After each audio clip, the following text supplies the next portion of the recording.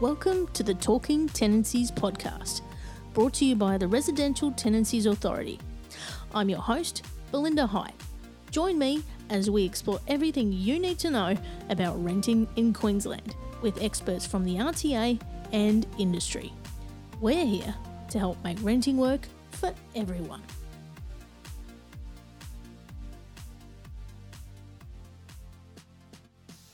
Tenants usually pay for services such as electricity, gas, phone and internet when renting a property. They may also be charged for water in some cases, and conditions apply. Today's expert from the RTA is Jill Davidson from Customer Experience. Welcome, Jill. Thank you very much. Now, can you tell us about your role at the RTA and what you're responsible for? Certainly can. So I am one of the team leaders within the RTA's contact centre. My role here is a very busy one, but I would consider one of my main responsibilities is to support and champion the amazing work done for the Queensland community by our people on the front lines. So I've, honestly never worked with such an incredible group of people as I do here. Yes, and I love working with your team. We pester you every day and keep you very busy. Now, today we are talking about utilities within a rental property and what to look out for when it comes to charges and responsibilities as a tenant or managing party. Firstly, as a tenant, what do we need to look out for before signing a tenancy agreement in relation to utilities like electricity, gas, phone and internet? So, Belinda, I would say that in amongst all the stress that comes with finding and starting a new tenancy, thinking about what utilities may or may not be connected at a potentially new property is the most commonly forgotten task. So, once upon a time, and I'm definitely showing my age, I think I did this last time too, it was really just as simple as asking if there was a TV antenna. Yeah. Oh, those are the days. I remember that. Right? I know. Is there a plug? Literally, that was all you had to look for. Where's the plug? But now, not quite the same. So we need to consider internet, so is it NBN, cable, ADSL, gas and or electricity, phone lines, solar, mobile phone coverage, pay TV, and it's a long list. It gets very complicated in today's age too, doesn't it? There's so many technologies. Mm-hmm. Yeah, definitely. So utility charges are, one of those things that can and will differ between tenancies as well. It's very easy to, especially if you've been in one place for a long time, to just take it for granted. It's going to be there. So, tenants really do need to make sure that they get some clarification on exactly what is there before they sign up. Just like any other aspects of a tenancy, if you're unsure of what's involved, the process around something or how things are calculated, definitely ask and, make sure the agreed details are outlined in the tenancy agreement so you have a written record of it. And I just want to quickly note here that there's also different scenarios around solar power and water charges that should be clarified and agreed upon before the tenancy agreement is signed. But, we'll cover that off in a bit more detail later. Yeah. Now, there are cases where property manager owners may pass on service charges to a tenant when on supplying services. How's that one managed? So a property manager or owner may decide to pass on service charges to the tenant. How that amount is calculated and paid must be agreed in advance and included in the tenancy agreement, so on the contract. A tenant cannot be charged more than the amount charged by the authority supplying the service. Yep. Really important. It's an offence to overcharge for services and, can potentially be fined for that one. All right, so I've got a scenario for you. Let's say we're a tenant and we sign a tenancy agreement for a rental property and later find out there's no internet connection installed. What can be done? Happens all the time. So in this case, the tenant should first check what internet service is available to them by calling a relevant provider. So as mentioned before, a property may not have NBN connection yet. It's probably less likely now than a couple of years ago, but you may only have an existing cable or ADSL there. So when you have a good idea of what you can get in the rental property, you want to make sure the speed of the services available is sufficient for the tasks that you're going to be carrying out at home. A really important consideration nowadays, as we all know, is are you going to be working from home? Will the connection speed be sufficient? Nothing worse. Oh, yep. We're hearing it every day with our own guys. Yeah. So if a general internet connection already exists, And the tenant is charged a general connection fee on the first bill from, their internet provider, standard stuff. So to be sure to find out what the cost of the connection is and factor, you've got to factor that into your budget. So if it's a new property and the property's never had internet or NBN connected before, this can get a little tricky. So what happens there?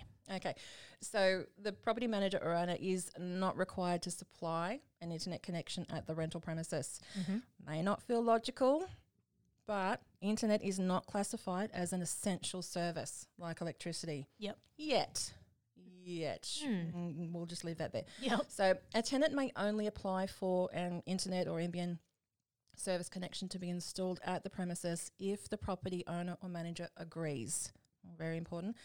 A tenant's request for permission to install an internet connection must be in writing. Email's fine. Mm-hmm. Doesn't have to be complicated. If an installation is agreed, this should form part of the special terms in the tenancy agreement or be included in a separate agreement that's, can be created. Mm-hmm. A new connection installation fee is usually charged. In some cases, a new development charge may also apply if the premises are a brand new area. Really important to discuss with the property owner or manager about who pays for the new connection and new development charge, because it could be considered as an improvement to the property. Any agreement for compensating the tenant's internet connection and installation charges to the premises, again, should be recorded in writing as a special term of the agreement.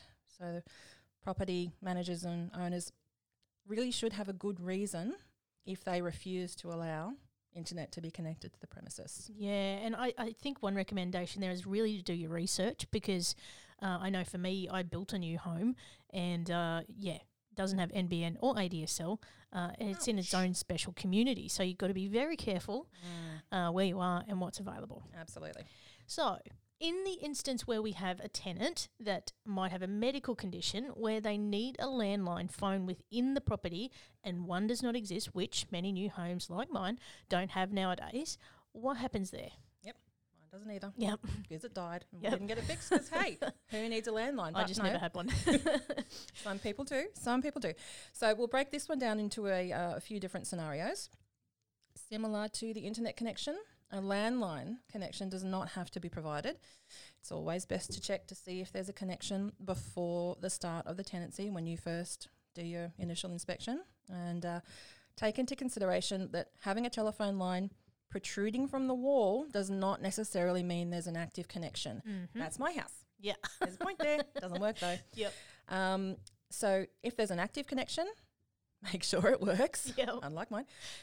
Any arrangement about telephone connections, including connection fees, should be, again, outlined in the special terms of the tenancy agreement. If there's no active landline connection, a tenant should discuss the cost of connecting it with the property owner or manager, and any arrangement should be included as a special term, again, of the agreement in the contract. Mm-hmm. If a tenancy has already started, so you've inspected, you've moved in, paid your bond, etc., and then, you as the tenant discover that a landline connection, it's not actually there, and no arrangement is made before the start of the tenancy, you should, as a tenant, follow the process for adding fixtures to the premises. Find that on the website, adding fixtures to the premises. Mm-hmm. So request permission to install the connection in writing. Update the tenancy agreement to include agreements for installation fees, connection fees, payment, and any potential compensation. Okay, so a property manager or runner, again, should have a good reason if they refuse to allow a landline to be connected to the property. Mm-hmm. Finally, if this is something the tenant needs for a specific reason, such as a medical condition, the tenant should discuss the installation and cost of the connection with the property owner or manager. And owners and managers, they do have an obligation to ensure that the property is fit to live in and not in breach of any health and safety regulations. Yeah, absolutely. Now, with solar power and rebates, property manager owners often keep this in their name for the rebate. How should this be handled? This one is very, very, very common. Happens. We get a lot of calls and inquiries about this one. If a property has solar power it is best for the tenant and the property manager or owner to negotiate how electricity will be charged before the start of the tenancy. Need to make sure everyone has clarity around their arrangements.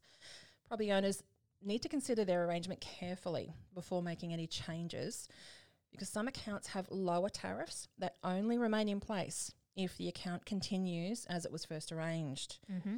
Being clear about any rebates at the start of the tenancy will avoid disputes later on. And as always, make sure agreed details for payments and or rebates and arrangements are outlined in the agreement. Yep. So there's a few options when it comes to solar power and rebates. So generally, the electricity account is in the property owner's name. Mm-hmm. And there's a few options. So I'll just run through a couple of examples. These are very basic though. Mm-hmm. Work with me. So they could pay the bill and ask the tenant to reimburse them the full amount minus the rebate. So for example, there's a $400 bill minus a $150 rebate. That's $250 payable by the tenant. Mm-hmm. They pay the bill and agree to pass on part of the rebate to the tenant. For example, $400 bill, $150 rebate. The property owner agrees to pass on 50% of the rebate, $75, meaning $325 payable by the tenant. Or they pay the account, receive the rebate, and they include the cost of the electricity service in the weekly rent. Look, there's a few other common scenarios that I've heard about in my own conversations with customers. Look, one of those is the property owner has the electricity account in their name, passes on the billable amount, but also claiming the rebate. So this means that they're asking the tenant to reimburse them for the full amount, even though they have received a rebate for part of the amount. Now, remember how we touched on before that the Queensland rental laws provide guidelines for service charging. It does state that when a service is in a property owner's name, they cannot ask the tenant to pay more than the amount charged by the supply authority. Exactly. Very important to get clear. Yeah. You cannot ask a tenant to pay more than the amount charged by the supply authority. Yep. So the Queensland legislation is silent on whether this amount charged. I'm doing quotes. Yeah, I'm doing quotes, and everyone can see me. Yeah, no one can see me. So the legislation is silent on whether the amount charged refers to the total cost of the service or the total cost less the solar bonus. It also does not make specific reference to the scheme itself. This is one of the reasons why we really encourage tenants and property owners to discuss and agree on the details before the tenancy begins. Another scenario is when somehow the tenant has the electricity account in their name when it's a solar connection. This is a bit problematic because the bonus that was offered to property owners as part of the solar bonus rebate scheme will be affected if the account name changes. So we've heard of instances where a property owner makes the tenant set up their own electricity account for the solar power, and then they lose out on the bonus and can't get the original tariff back. So as you can see, it's super important to ask the hard questions and get clarity from the beginning so you know what the arrangements are and what you're in for, especially with solar power and how this has been set up for billing. Make sure you get the agreed arrangement in writing and included in the agreement for your records. That one sounds like a bit of a minefield, so Can really be, make yes. sure you communicate on that one. Absolutely. Now, when we look at caravan parks, services like electricity, water, reticulated gas and sewage are connected by the property owner manager. How are these handled for the tenant? So in these cases, electricity, water, reticulated gas and sewage are connected to the park in the name of the park owner or manager. The park owner or manager can pass these costs on to the tenant by either including the cost of the services with the rent, or if the service is individually metered to the caravan, they can add a separate charge on top of the rent. If it's individually metered and billed in the park owner's name, an additional week's bond may be taken for electricity. This amount, can't be more than 1 week's rent and must, again, be lodged with the RTA within 10 days. Well, there's a lot to take into account when it comes to utilities and charges and responsibilities when renting a property. And Definitely. thank you so much, Jill, for My pleasure. helping us to get a greater understanding of our responsibilities when it comes to utilities within a rental property. Thank you for listening to the Talking Tenancies podcast. For more information about the Residential Tenancies Authority, visit rta.qld.gov.au.